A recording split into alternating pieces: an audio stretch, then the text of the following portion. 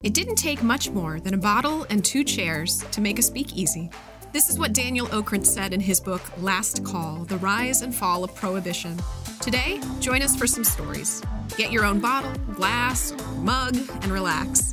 This is Speak Easily, and I'm your host, Krista Stauffer. Good. Now it's recording. So, Krista, who are we talking to tonight?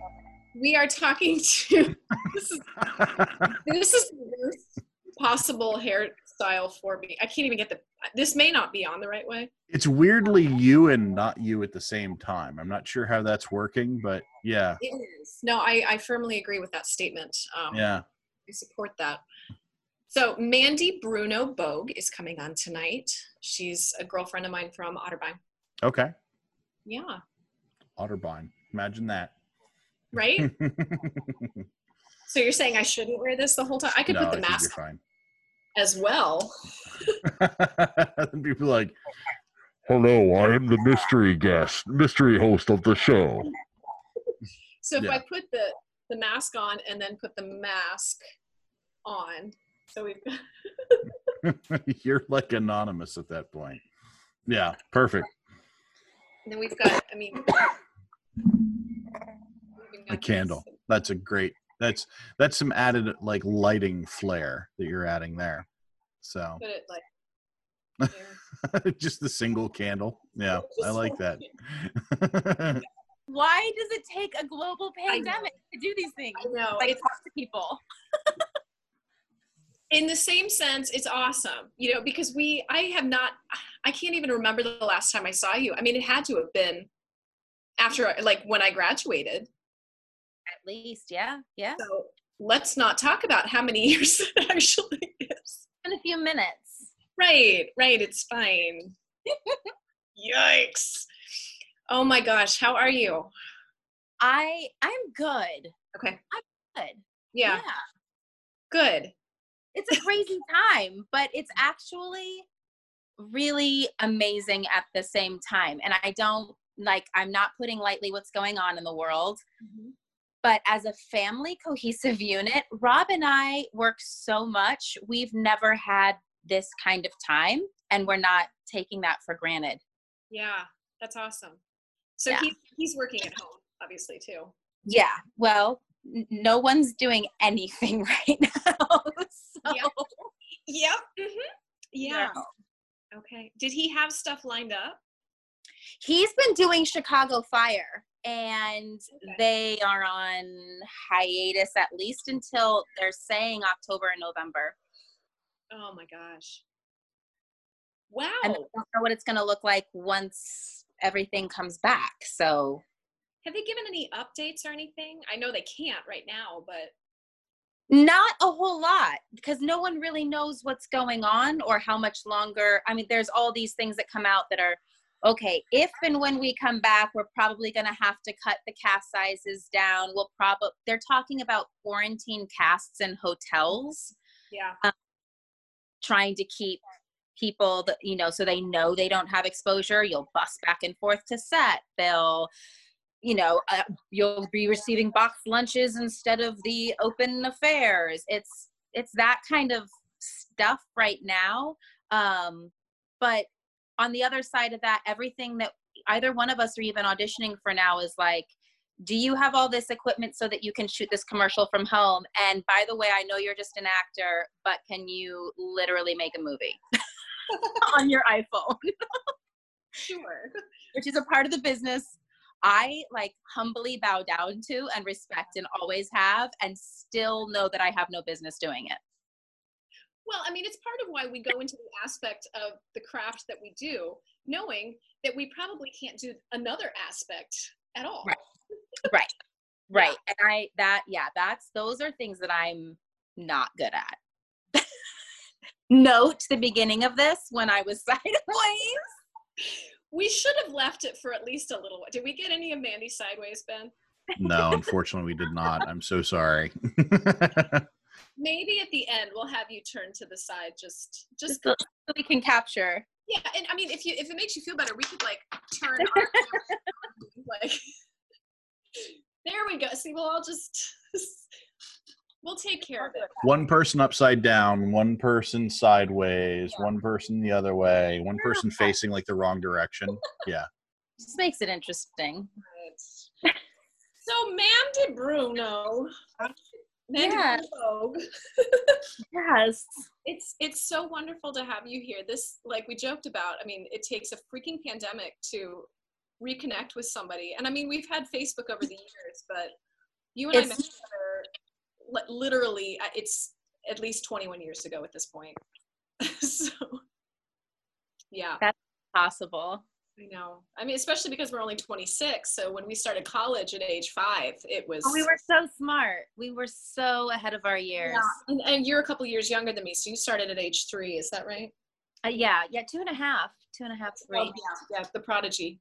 Yeah. So, Wunderkind, I think is the word. Wunderkind. Jawohl. Yes. So, Mandy, you're not from Ohio. You were born in Texas, yeah? Is that right? I was actually born in Arizona. In Arizona, okay. Yeah. Then my family moved to Oregon, and then I headed out to Ohio, where dreams come true. I would show you the weather right now. There is no good dream happening.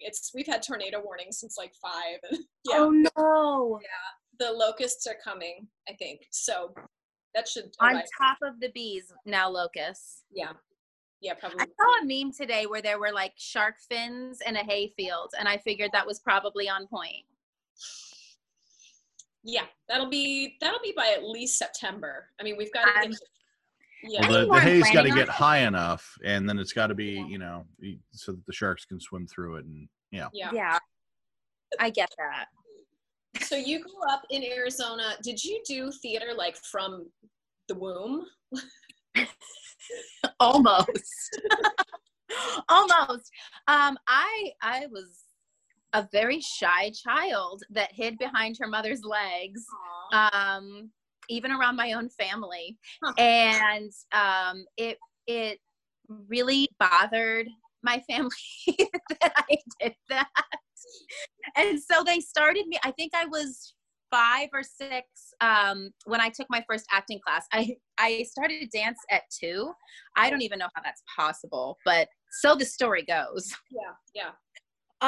So I did my first play when I was like 5, I think. And the only reason I did it was because I really wanted this Barbie dream house. And I was promised at the culmination of the production that I would get the Barbie dream house if I did the show. So that was the only reason I did it. And I did it, and I got the Barbie dream house. I was going to make sure that you did, because that would have been a devastating. You probably wouldn't have done this career had you not gotten the dream house. It's true. And I think all along the journey, I give myself little Barbie dream houses. Just different sizes. Just different sizes. Cool. Just little things. No. So no, I did it, and I absolutely fell in love with it. And then they couldn't get me to not hide and not talk and not always want to be on the stage. I thought it was fantastic. What was the first play? It was a production called Broadway by the Decade. Okay. And this was many decades ago. What did you do in it? Did you sing or dance or? I did. We did. It was like literally took Broadway decade by decade. And we did like these little monologues in between every decade. And I remember I did have one monologue that I was terrified of doing. Center stage, spotlight hits, and I would literally shake. I was shaking so hard, and I still remember that feeling. So I started a wonderful, wonderful community theater called Theater Works in Phoenix, Arizona, and they are still alive today, which is awesome. Yeah, awesome. It was actually an old converted barn when I was there. They now have this gorgeous place. But yeah, that's where it all started. And I was in hook, line, and sinker. That's all I wanted to do. Wow. Did you go to like a performing arts high school or? I didn't go to a performing arts high school. However, the high school that I went to had a phenomenal performing arts program. We, when I went there, we were gifted a state-of-the-art facility by Penny Moyer, Phil Knight of Nike's wife. She funded the Penny Moyer Theater, and we had a stunning place. When Vera Lights came out, we were one of the first places to have them. When we did The Music Man, there were 2 horses and the Wells Fargo wagon. Oh my gosh. Was incredibly, in fact, Otterbein, our alma mater, ended up borrowing some of our stuff from that production. Oh my gosh. Wow. But so I was very fortunate, and Jeff Hall was and Elaine Closer were the directors there, and they really, I can't imagine having gone anywhere else and gotten the kind of training, even just I went to a Jesuit high school, and had that same opportunity. They were phenomenal. Yeah. It was very cool. Yeah. So this still boggles my mind of how in the world did you hear about Otterbein? So originally I went to Loyola Chicago my freshman year. Okay. Jesuit to Jesuit. Yeah. Did that. And they did not have a musical theater program. So I was taking all of my music courses and dance courses outside of the college, which was getting to be ridiculous trying to balance all of that. So I decided I wanted to have a musical theater program. And I remember at that, and I don't know if they still do it or not. I think they still do it. They would remember the colleges would tour around to different places. Yeah, like the Unifieds and things. Yeah, so it was the Unifieds in Chicago. So I went to that, and I auditioned for Michigan and Cincinnati Conservative Music and all these really big places that I had heard about and knew a lot about. And I was actually on my way out, and I heard these kids rehearsing in a hallway, and I thought, they are really, really good. Who are they auditioning for? It must be somewhere really cool. So I walk over and I see the little placard on the door, and I'm like, Otterbein, what's an Otterbein? I don't even know what that is. I don't know where it is. Mm-hmm. And John Stefano came out and said he was calling the next person to come in the room for their audition. I was like, excuse me, I'd really like to audition for your school. And he was like, well, did you register with us? Do you have enough time? I was like, no, I don't. And he was like, well, if you want to sit here until we're done, if we have enough time, we'll see you. And I was seriously so blown away by the kids auditioning for this program. I'm like, I'm staying. This school's got to be something. Yeah. So I stayed, went in, had my audition. And when my audition was over, they were like, do you have any questions? I was like, yes. Where are you located? It's a good question. I think it's valid. Which was valid at the time. So they were laughing at me for not knowing literally even what I was auditioning for. And they got out a map of Ohio and pointed to where it was. And actually my father and his entire family is from Cincinnati. Okay. So Ohio wasn't too foreign to me. Right. So I was like, all right, that's a drive to some family. I can do this. And I fell in love with everyone in that room. I fell in love with Stella and John, and the energy I got from them was so tremendous. When they invited me to be a part of the program, I was like, that's it. That's where I'm going. That's awesome. I had no idea. Yeah. I mean, it's been a couple of years, but completely what a random thing to have happened. But that's how it went down. And I'm so glad that I got to go there. Oh, absolutely. Absolutely. And you guys had such a phenomenal class that came through.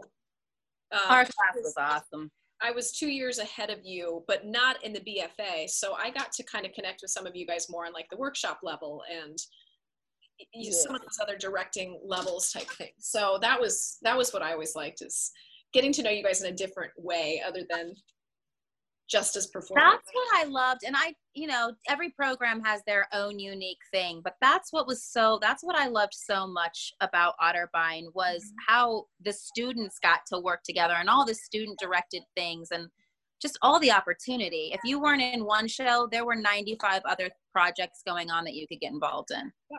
And if you couldn't find one that was being done, you could suggest one, and they would probably help you get it started. And I think that is one consistent thing that I've seen from all of us alumni, is that like kind of the self-start sensation.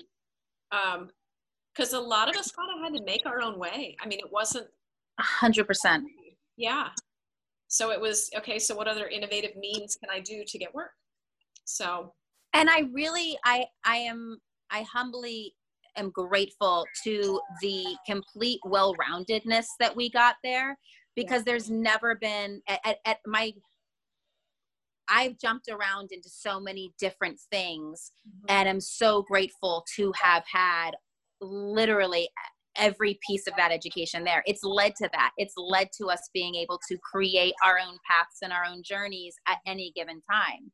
Right. From, oh, I don't have a lighting designer. Good thing I took that tech class. Good thing they made me do the wheel. And it's like, all of a sudden I'm going, oh yeah, I know how to do this. I know how to do that. I can do this. It was in the lighting, and you're right. So, I mean, just if people probably don't know that as theater majors, they force you to take all of the tech, all of the backstage, and then you have to work a production within that level. So I will never forget when I learned how afraid of heights I really am. And that was during lighting, when they said, hey, we're going to take you up into the grid. So you climb up. I don't remember how tall it was. Couple of stories. Ridiculously scary high. Yeah. That's what I remember. Stupid high. And so there's like 4 of us, and it's first quarter freshman year, so I don't really know anybody. And you have to climb this ladder that goes all the way up, and then there's like the cage behind it if you get tired and need to take a break. That in itself should be. And then we go up, and at the top, it's like these planks that you have to walk on. And then every 12 feet or so, there's a foot space you have to step over. So God bless him. I can't remember his name, but one of the tech guys, I literally had a panic attack up there. So God bless him. He doesn't know me. I don't know him. He holds my hands the entire time. I'm like, I am never going up there ever again. It was terrible. That was definitely my least favorite aspect of all of the tech. He went home that night and was like, guys, I met this girl and she held my hand. I think she's really into me. Oh my gosh. No, I think he could tell by my breathing that it was a little bit of a different sensation. She breathed really weird, but it seemed okay. Yeah, right. Goodness. So you were BFA musical theater. Yes. Did you end up going... I lost track of a lot of people because I moved to Kentucky right after I graduated. Did you move during internship? Did you do the internship in New York? I did the internship in New York, and then I came back, and we were, because we had the student showcase. Okay. So we were only back for a couple weeks, and we came out and did the student showcase. And while I was doing the student showcase, I got some calls to go meet some agents, and Guiding Light had one of their casting directors, actually one of the assistants, had come and said, asked me to come in to meet the actual head of casting for Guiding Light, the soap opera on CBS. And so I went over and met them. And they were like, well, we didn't get a chance to see you audition. So could, go, if you want to go look at these sides for a minute and come back in and read those. Yeah.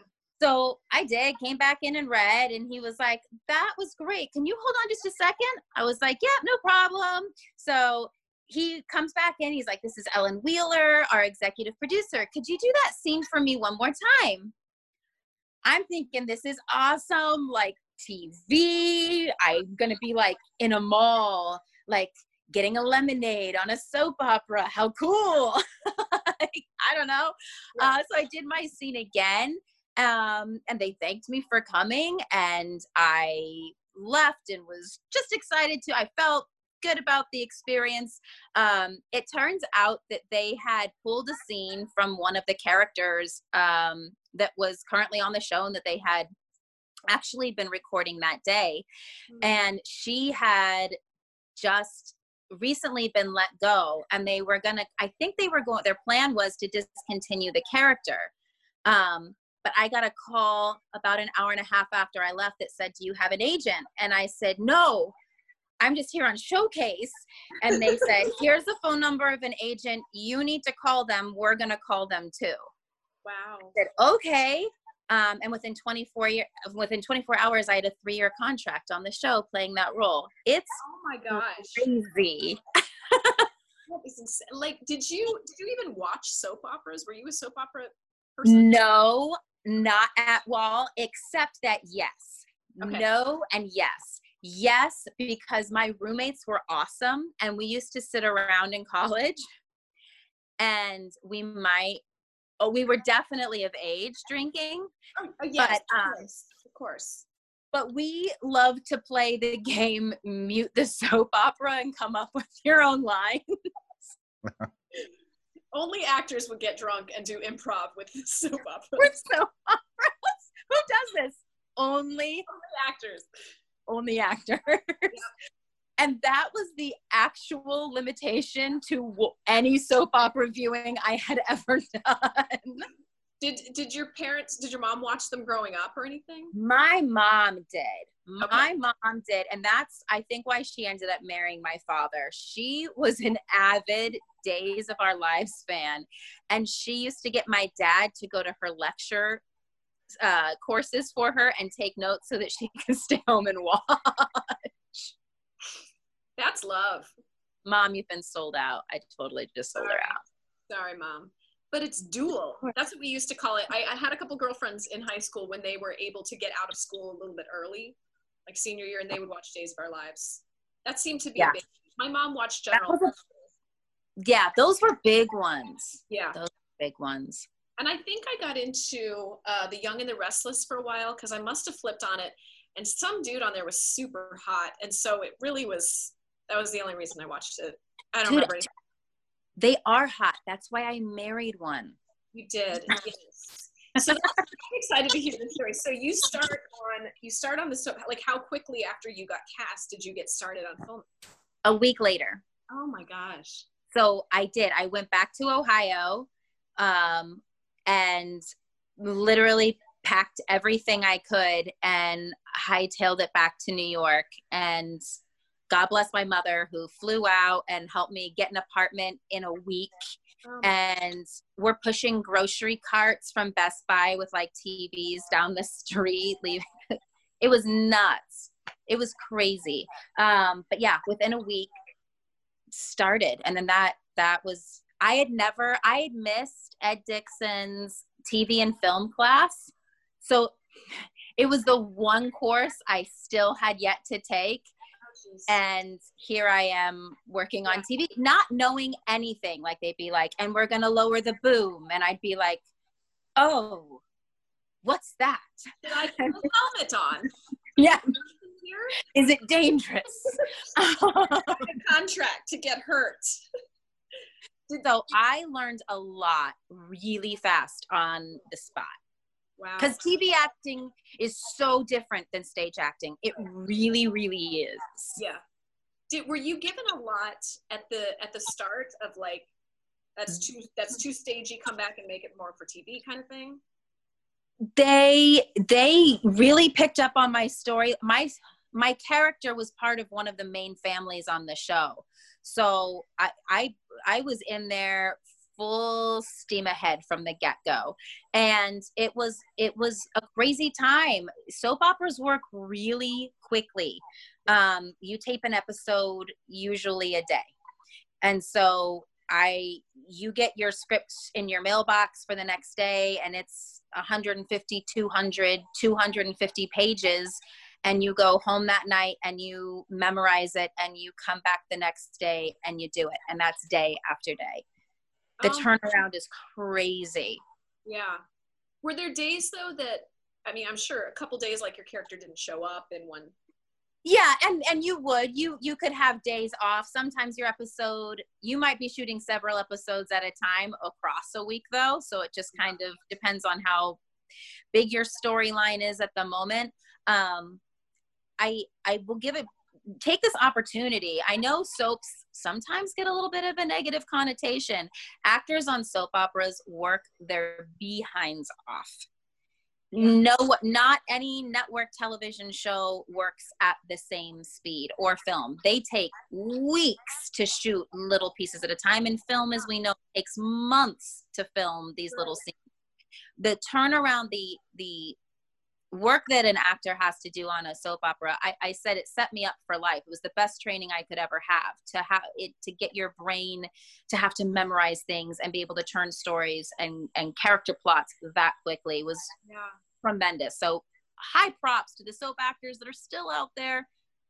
It's like, I was going to say it seems to be a dying art form, unfortunately. But for those that are still hanging in there, it's a lot of work. So bless all of them. Like the writers and editors too. I mean, that's spitting stuff out. Crazy how quickly. And we were getting I mean, sometimes I'd be in the middle of a scene. We did the first 2 takes, and then I've got someone running onto set handing me new copy going, all right, the next take, I want you to try this instead.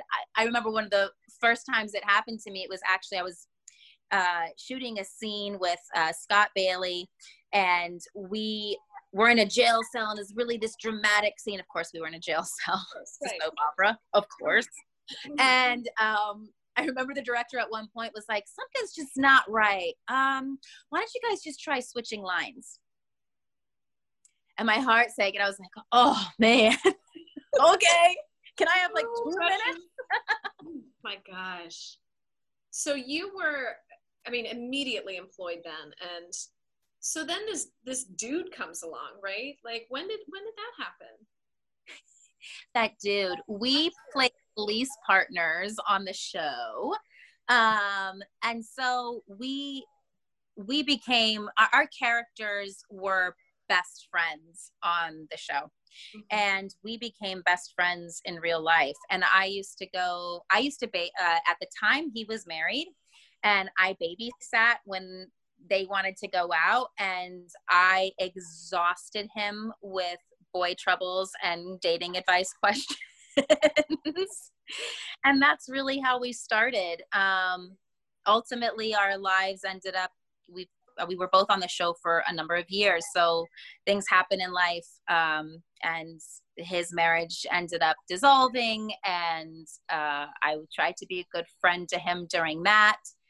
And it was a year or so after that, we were out for my birthday with a bunch of friends, and we have different versions of the story.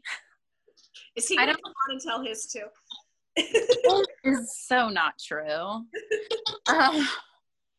He'll say I just jumped all over him. But basically what happened is we kind of just both sat there looking at each other going, so what are we going to do about this? Yeah. And he was like, do about what? And I was like, Rob, it's been 6 years of this. Yeah. And that, they say the rest is history. So that friendship just turned into love. Did he write that in the show? I mean, didn't that relationship even in the show become a romantic thing? Well, it did. And actually what's funny is that ours started a little bit before it did for our characters on the show. And we didn't want to cause any waves. It's different. You know, when you're working together like this, we wanted everything to be very professional. So we didn't tell anyone we were dating at all. Yeah. And we'd come to work and leave work like out different doors, and we were hiding. I'm sure if anything, people were like, what's wrong with them? They're best friends. They usually go everywhere together. Right. And now they're leaving different doors. But I think it was like a couple months into us being together on the show, and they're like, you guys are awfully comfortable in some of these scenes together. And we're like, yeah. It's just very method. We're just method. It's fine. Yeah. So that's amazing. So that, yeah. So it was, I mean, it's been funny. we laugh, like even on our wedding day, my mom's like, "Whoa, are you nervous?" And I was like, "No, I've married him like 4 times." It's good practice, right? We'd gotten married and divorced like 4 times on the show, had kids. We've been through it. We've already done this life, been there. So how long was your run on the show? Just over 7 years. Okay. Did you both have the same run? He actually was hired on a couple months after me. Okay. Yeah. And then did you guys leave together, or was it? We did. The show ended. Oh, that's right. Okay. Yeah, we went off the air. Rob likes to say that he's the one. I think he was one of our last hires, and so he's like, "I'm the one that drove us off the air." No, not true. False. Unfortunately, we were the first soap opera to get hit. Wow. And we were actually told on April Fool's Day, which was the weirdest thing because everyone kept walking around going, are they telling the truth? Like, what's going on? And so they wrapped up our storylines. They decided to give the audience what they had wanted. So it was all of a sudden, all these people that were in relationships quickly got out of them and back with like their original couple person. Yeah. So that Rob and I left the show going, well, forget this. Our storyline didn't end the way we wanted it to. So we're going to get married and ride around. There you go. That's why we did it. That works out. Oh my God. We didn't like it. Rewrite. So what did you do after that then? So, well, kind of during that, I continued to do theater. Mm-hmm. And got to be Eponine in Les Mis, which was my ultimate dream, which is its own story. Because when I was in college, Les Mis closed on Broadway, and I went to John Stefano, the head of the department, and I was like, I think I should switch my major. And he's like, why? And I said, because I saw Eponine, or Les Mis was the first show I ever saw coming through in a tour. And I said, if it's the only role I've ever wanted to play, and now it's off Broadway, so I think I'm going to go into education. And he's like, basically, child, yeah. No. It's like, it'll come back. Go. Yeah. So it was a serious conversation. I'm sure if he sees this, he will remember that. He actually had to convince me to stay in the department because I was like, that's all I want to do is play Eponine in Les Mis. That's it. So when the day came, that was amazing. I thank you, John, for making me hang in there. I got to play my dream role. And did that happen simultaneously with the soap then? It did. So they made an agreement, the Broadway house and my Guiding Light CBS, they made agreements on what times I would be able to get released every night so I could make it to the theater with about 40 minutes to get into hair and makeup and get ready. I do the show. That show is 8 years long. Yep. We'd get out at like 11:30. I'd go home, stay up till 2, 3, memorizing my script for the next day, be on set between 6 and 7, and do it again. And I was in the middle of a huge storyline on Guiding Light right then. So it was literally just daily. It was nuts. That's crazy. It was crazy, but the blessing.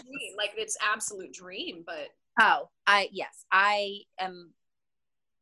am eternally grateful. I have had some amazing opportunities. Oh, so cool. How long did you do Les Mis then? I did it for, I want to say 6 months. My storyline ended up picking up again really heavy, and I couldn't juggle it anymore. It was, the days and the nights were running into each other, and 3 hours of sleep was not working. Yeah, that's crazy. So that ended. After Guiding Light went off the air, I got to do Gypsy with Patti LuPone, which was amazing. Gosh. And continue to do theater. And then we decided to start a family. and I had my son, and then we actually decided to move out of New York and move to Pennsylvania, where I knew how to raise a child, because I didn't know how to do it in New York. That's a lot. It's a whole different ballgame. I'm like, he would like lick store doors. And he'd like touch things on the playground, and I couldn't, that's not how I was raised. You know, Yeah. I was raised where you could lick the grass, and that was cool.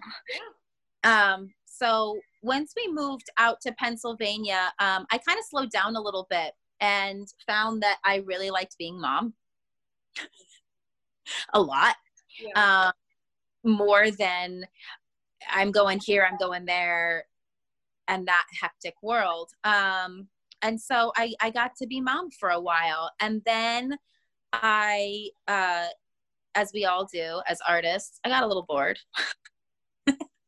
And Rob was like, you love teaching. And it was something that I had been doing intermittently all along, especially with kids. I did a lot of training with young kids and teenagers, getting them ready for their auditions. I would guest teach a lot at a lot of different places, which was a lot of fun. Yeah. And he's like, why don't you just go teach a class? Mm-hmm. So I found a theater company to do that with, and one class turned into 3.5 years. And I loved every second of it, like more than when I was the one doing the acting. There's just, and this is like, I do completely. There's something so incredibly magical. And it was the greatest thing I'd ever done. It was the greatest thing I ever done. And then I never wanted to stop. Yeah. Ever. You know, it's funny. I just had a meeting this morning with our executive director of the theater company that I work with. And just, you know, as we do, we gush about teaching and these experiences, and never do I get the goosebumps or the geeking out like I do when a student gets it, or when it's not even a performance. It's like in a lesson and they finally something clicks. It's like, yes! And my students think I'm nuts, but it's like, if I had to choose never performing again or never teaching again, then I would be off the stage for the rest of my life. I 100% with you. 100% with you. Yeah. Yeah, it's literally, and my kids think I'm crazy. I scream and yell and jump up and down a lot. Yep. But it is, it's that moment things click. It inspires me. This is a hard business. Yeah. It's a really hard business. And they remind me every day of the magic that it is. And sometimes as a performer, even myself, that gets lost. Mm-hmm. It does become, and I am abundantly grateful for the opportunities, but with every opportunity was like 950,000 jobs that I didn't get. Yep. And that I didn't get to do. And the hours on end that you waited for the phone to ring and it never did. And that beats you down, and trying to be things. And anyone that goes into this industry also finds out that there's so much into it, and the passion and the love that kids bring to the table, it's electrifying. And it reminds me of why I did it. Mm-hmm. And I know. It's the best. It is the best. It's even now, and I'm sure you're experiencing this too, because I know you guys with your company are probably getting into the summer and what do we do and how do we do this virtually. I've got a couple new students that I've been working with privately. It's the same thing. It mm-hmm. still happens. I mean, I think that's the beauty of what we do, is that, when you hear adults in their 40s and 50s say, oh, you know what? I loved acting. I wish I could still do it. It's like, you can. You absolutely can. This is not ballet. This is not NBA basketball. You could still do it. Oh, yeah. Oh, take it from my husband, who decided that he wanted to act well after he graduated from college. He has a degree in political economics. Like, it's like this was decided for him even later on. Yeah. It is something that anyone can get into at any age. All it requires is incredible imagination and passion. Yeah. And there is nothing better in the world than getting to do that with my life. I get to play, and I get to play with other people. Like, what is this? Right. And something to be said about that now. You know, at first we all closed down and we're all frantically trying to figure it out. And again, I was reminded of something so important, because at first it was like, okay, well, we'll just get back to classes whenever we can take a break. Yeah. And the company that I am with right now, that was kind of our decision. Well, let's wait it out a while. And we didn't flip like some of the theater companies did. Yeah. We're just going to wait it out. And the messages that I started getting from parents and students, where they went, it's not about the acting. Yeah. Yeah, that's what I miss. And I miss the costumes and the lights and the stage and the sets and the props. Because I kept going, I can't bring that experience to you like this. Right. So then maybe we should just wait. And then I again, students teach you the rest of your life. Was reminded that that's not the only reason they were there. Right. And for so many kids, this is their home. Yeah. This is where they feel different at school. Different kids have different things, but for them, this is home. This is their safe place. This is where they not only get to be 100 other characters. I'm gonna cry, but as a student told me the other day, it's where I get to be me. Yeah. It's where I get to actually be myself. I've heard so many students say that. To be able to have to do so many things that are out of your comfort zone. And it's okay if you fail, and it's okay. You're celebrated when you fail. Yeah. Because you've learned something so much more important. You know, and I believe too that as we get older in this industry, we get jaded. You know, we remember I didn't get this. Why am I doing this? What's the point? So sick and tired of not getting cast. I'm so sick. And now we age, and the roles get less and less available. Thank you. Maybe during this time, the writers can figure out that there's great roles in there for 30, 40, 50-year-old right? writers. Get on. Right.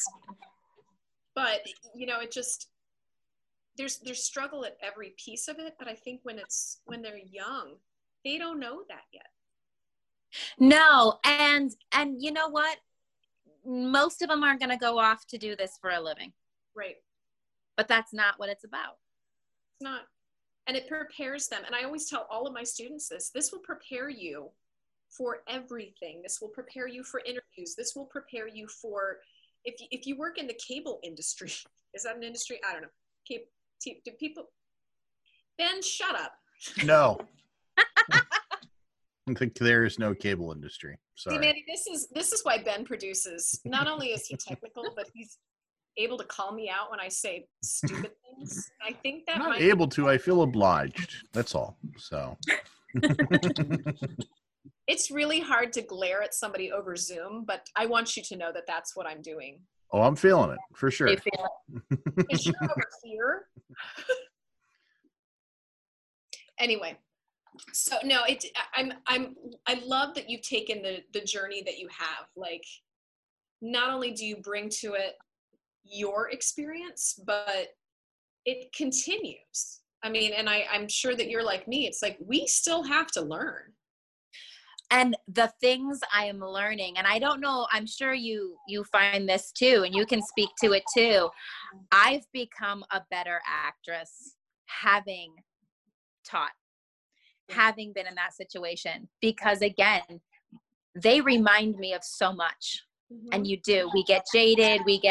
They remind me to go play. And I find that the work that I do now feels so much more fulfilled and so much more inspired. And so when you're telling kids to be truthful all day, every day, it's a good reminder for yourself to be honest in your own work. And I've learned so much. They've taught me so much. It's amazing. I always love too how when you do go into production, I don't know if you feel like this, but it's, you know, when I make my students go and dig sentence by sentence in the script, I better be doing that for myself as well. Yep. It's like a weird accountability that comes out of it. Like it is. Yeah, because they're watching, and they do. I think that people forget that as an actor, you can't just go and do the thing you've always done. It's going to change. It's going to grow, and there's going to come a day where there isn't a role available, and you have to shift something about yourself to find what the piece is. So, what was your favorite on-stage experience? I know that's hard, but well, I mean, it's hard.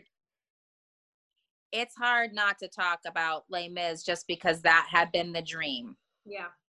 That had been the dream. So it's hard to top. That's really hard to top. I've been able to work with so many incredible actors all over the country. Gosh, that's so hard. This is going to sound really weird. I don't think I ever learned so much about myself or what it meant to be a woman on a stage as a production that I did in high school. Okay. And I played Antigone in Antigone. And I learned a lot about they don't write a whole heck of a lot for young women. Mm-hmm. And it's weird to be a young woman. And if you have power as a young woman, you're usually called not very nice things. Mm-hmm. Yeah. And that experience taught me a lot about what strength meant as a woman. And I carried that with me the rest of my life and any other role I ever played. Mm-hmm. That it was okay to be strong. It was okay to have opinions. It was okay to be right. Yeah. That's so awesome. That was pretty impactful. Yeah. Now you're inspiring me to go back and read it because I think it was one of those that we had to read at some point. And so it was like, okay. Yeah. If you haven't, read Jean Ennuy's version. It's beautiful. Okay. Beautiful. Yeah. What's your favorite script, whether you've done it or not, or who's your favorite playwright?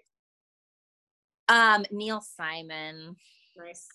I'm a huge Neil Simon fan. Yeah. I think he's genius. And what I love is the humor and the sadness that comes out of reality. He writes from what is just real. Mm-hmm. So big fan. Big fan. Yeah. Is there, I mean, because have you done film? You've done film, yeah? I have, okay. Yes. I've done a couple films. I was several voices on Sesame Street. Got to do some awesome voiceover work for them. And they're all so different. Yeah. Every genre is so complete. You think as an actor, oh, well, it's just acting and you're just acting in one medium or another. They're so immensely different. Yeah. Theater will always be my heart. I understand that completely. Yeah. Because there's no cut and then go back and do it again, but this time we're going to get the left side of your face. Yeah. It's hard to stay in those moments as an actor. Yeah.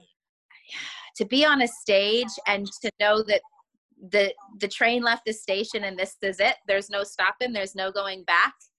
and to get lost in those moments, and then at the end of something to be reminded there's an audience on the other side. Oh, there's no experience like it. I always remember, and it was probably because Ben and I have done some local stuff together, but I hadn't done work in front of the camera. And I've realized over time that I think there's a benefit to doing stage acting first. Mm-hmm. You know how to prepare for it. You might be a little too big in some moments. Ben has told me to, tone it down a little more than a few times, but me. I do things like learn to sit on my hands because I'm like, yes, I let me tell you a story. Hold on. Yeah. But it's, there's something to be said. I think the first time I got to do a voiceover, we did it in one take, and it was kind of like, oh, we should probably do it again. And I didn't understand that. Like, oh, because you come in, you get one chance. That's sort of right. You screw it up or you do okay with it. And so it's almost like a weird, oh, this is cool. Yeah. I get to do it again. Yeah. It's so interesting to see the young people and their affinity now. I'm sure you see it with your kids. The dream has gone from, I want to go to be in a movie, or I want to do film. Now it's, I want to be a YouTube star. Yeah. Yeah. I don't even know how to address that. No, it's this whole new thing. It's a bigger audience. Yeah. And it's an immediate audience. And that's something that I'm definitely seeing, I'm sure you are with your own kids. It's this new thing. It's everything happens immediately. It happens now. Yeah. And I think that's what this YouTube generation is getting, is they want the audience, but what comes with that? Fame, people's responses, everything happens right now. Yeah. Like you don't even have to wait until the scene's over and then they'll applaud. Like, it's now. Yeah. And for such a huge audience. And I think there's a lot of merit to some of the things that are happening.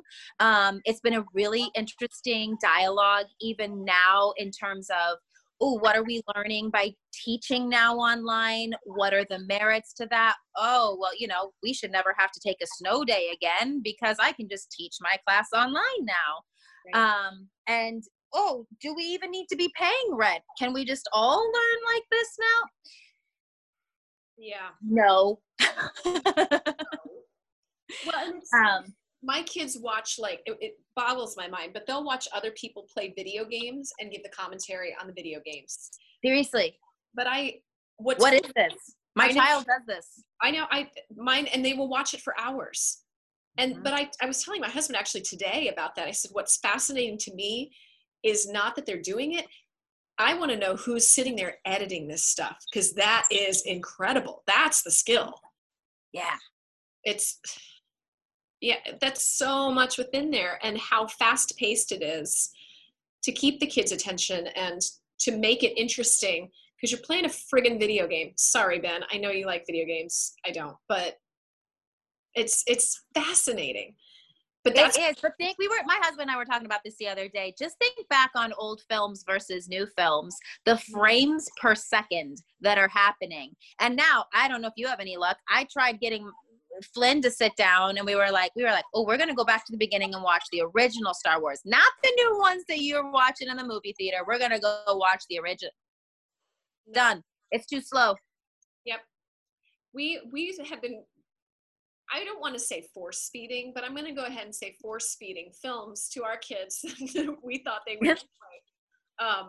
My daughter obviously is a little bit older to understand some of them, but they got really bored. I think we were watching Dirty Rotten Scoundrels, and the opening is a good 4 or 5 minutes long of credits. And then my son was done by that point. He's like, no. And all of the exposition that's in there, they don't want that. It's got action from the get-go. Like, I don't want to get to know these characters. I just want things to happen. That's what it is. It's result-oriented. What is happening in the moment right now? And then it moves so fast. I've tried watching my child play some of these games. I get motion sickness watching him play. Yeah. It all moves so fast. How old is your kiddo? 8. Yes, and mine's 9, so I completely understand. Does he give commentary now as he's playing? Yes, and that's like the new thing is everyone in the house, that was our trade-off actually tonight. I was like, you know how you're always telling me I have to be quiet because you're recording something? My turn. Bam! Yes. So we're going to switch that around tonight. Yeah. Well, I'm actually recording in my office tonight. So if people have listened to the podcast before, they're probably like, oh, Krista has a weird new fake plant in her background. What's going on? I came to the office to record because it's like bedtime is the time that everybody finds their elephant feet in the house, and the puppies need to chase each other. So I'm leaving. Yep. That sounds about right. Yeah. So then I've got 2 older ones too, Zeb and Zoe, Rob's kids. Though I never call them Rob's kids because I've been raising them since they were 2 and 3. So, and they're for 15 and 6. No, oh my gosh. One's about to turn 16. The other one just turned 17. Oh. What? Oh my gosh. And what does it look like for them as high schoolers? I mean, This is a wild time, and wilder mostly for our junior because they're completely changing what college admissions are going to look like for this class. And Zeb was blessed with this brain that I could only dream of having a quarter of what is in that kid's head. And he was really actively involved in a lot of things when he was younger, not so much as he got older because he really got into science and studies, and that's what he wanted to do. And we're like, well, we're not going to make you run track if you'd rather be in a science lab. So, okay. Like, everyone has their dream. So that's where he's put all of his focus. The SATs were a really big deal. He got almost a perfect score. Like, I'm telling you, this kid clearly not of my flesh and blood, because I do not have that. But now it's like it's coming back to shoot us in the foot, because now you've got schools coming forward going, oh, we're not going to take the SATs because not everyone got to take it. Oh, we're not going to worry about your transcripts and your grades because everything was up in the air and you guys had your semester online. So those aren't going to mean as much. What's really going to mean a lot is all those things that you've been doing. And I sit here and go, oh, yeah. What about the kids that did smarts? Yeah. That's what they did. Yeah. That's what my kid's been doing now for the last 3 years. You can't take that away from him. Right. Oh my gosh. I didn't even think about that with the colleges, and it's crazy. It's crazy. And you can't go visit any of them. They're all closed. So you can do your virtual tours. It's just a crazy, my heart breaks for these kids. It just breaks. It's not how it was supposed to look like. Right. And it's just the transitions and the knowledge. My life is going to change at this date when I become essentially an adult. Going off to college is sort of like, here's your big kid card. Have fun with it. Yeah. Good luck. But right. That's not there. I know. Some of my former students that are in their freshman, sophomore, junior years of college is like, this isn't what this is supposed to feel like. I know. And I'm in constant contact with some of mine where college is already its own transition. And even some of the kids that were into their freshman year this year, they were finally starting to hit their stride going, okay, I can do this. And then boom, gone.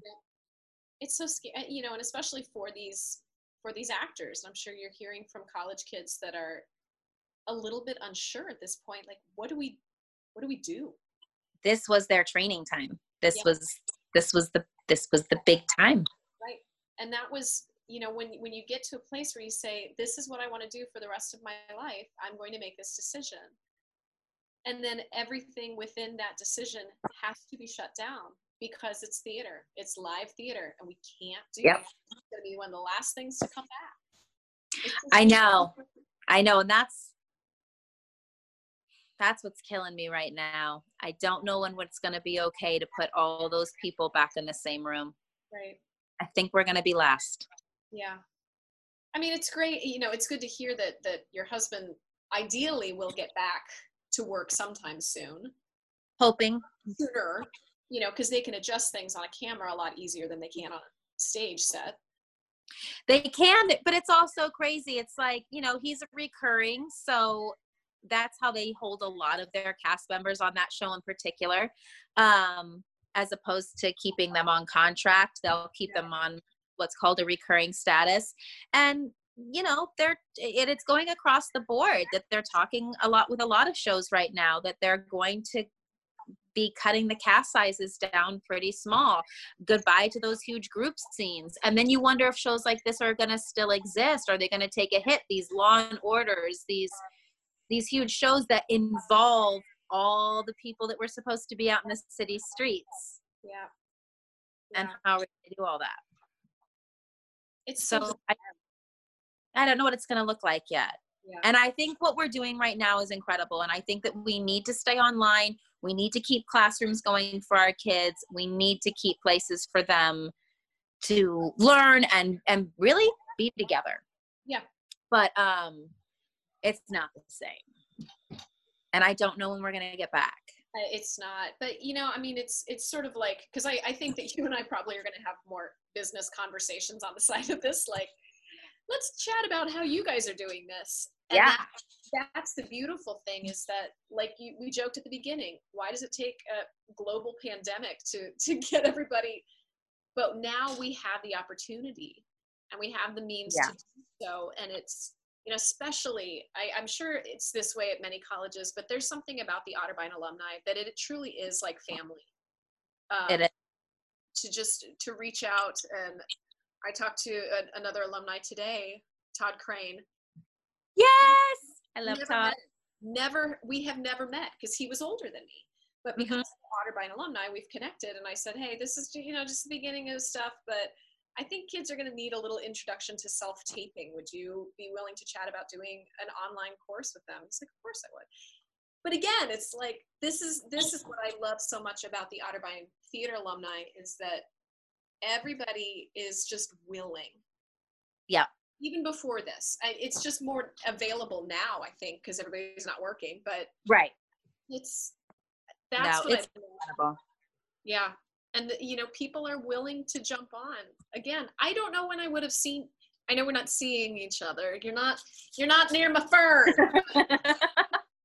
Krista and the farm. Ben told me I had to talk to it midway through, but I already did that and I'm done. So I love it though. Yes. Oh my gosh. It was so good to see you. Thank you for hanging out a little bit with us tonight. Oh my gosh. I know. I just loved being able to reconnect. And so we'll let people stop having to listen to us, but like this has to continue. Yeah, no. I'll be reaching out to you within like the next couple of days because we're starting to plan our summer and I want to pick your brain anyway. But I just so good to see you. You too. And thank you. Thank you for reconnecting. Absolutely. I love it. I love that we have this time to do that. That's the podcast has been a real blessing over this time because I'm getting to talk to people a couple whom I've never met before and probably would never meet again. So It's a wonderful, freaky, weird time with ferns. With ferns. What a wonderful thing though. So wonderful. And that's what I'm saying. Again, not to take this situation lightly at all, because there's a lot of negative, but there's some little golden nuggets in there too. There's some wonderful things that can and are happening as a result of all of it too. And I hope that we remember all of that when we are thrown back into our lives, because we will be eventually. Yeah. It may be a couple of years down the line and it'll look night and day from what it does now. But I hope we don't forget some of these things. Yeah. I love you, girl. Thank you so much. Benjamin, so good to see you. Do you want to close us today, Ben? Nah. Nah, I'm good. Seriously? No, I'll do it. Fine. Yes. Hi. If you like what you hear, please remember, sharing is caring. If you like what you hear, please also head on over to our Facebook page. That's where we kind of do our interaction with our audience. Krista's doing plain things. You can't see that because she's not speaking while she's doing it. Krista, Why do could you do? speak? Isn't that like universal plain language? It is, yeah, but it's the way that the camera system's working is it focuses on whoever's talking, and that happens to be me, right? La la la la la la la la. Always looking for the spotlight. Anyway, but thank you so much for tuning in. We really appreciate it. You're watching this on YouTube. You can also listen to this audio only as a podcast. We're still doing that. Those come out on Tuesdays. The YouTube show comes out on Fridays, and you can find all this stuff all over Facebook. And just if you do a Google search, you'll find us. So, but we really appreciate it, and mostly thank you for tuning in and for listening. And we hope you're doing well. And like we said, challenging times and weird times, but someday there'll be light at the end of the tunnel. We don't know when that's going to be, but we're here until the interim. So, yeah. Awesome. Yeah. Thanks, Mandy. Love you. Thank you, honey. Love ya. All right. Watch out for the bath salt zombies, everybody. See ya.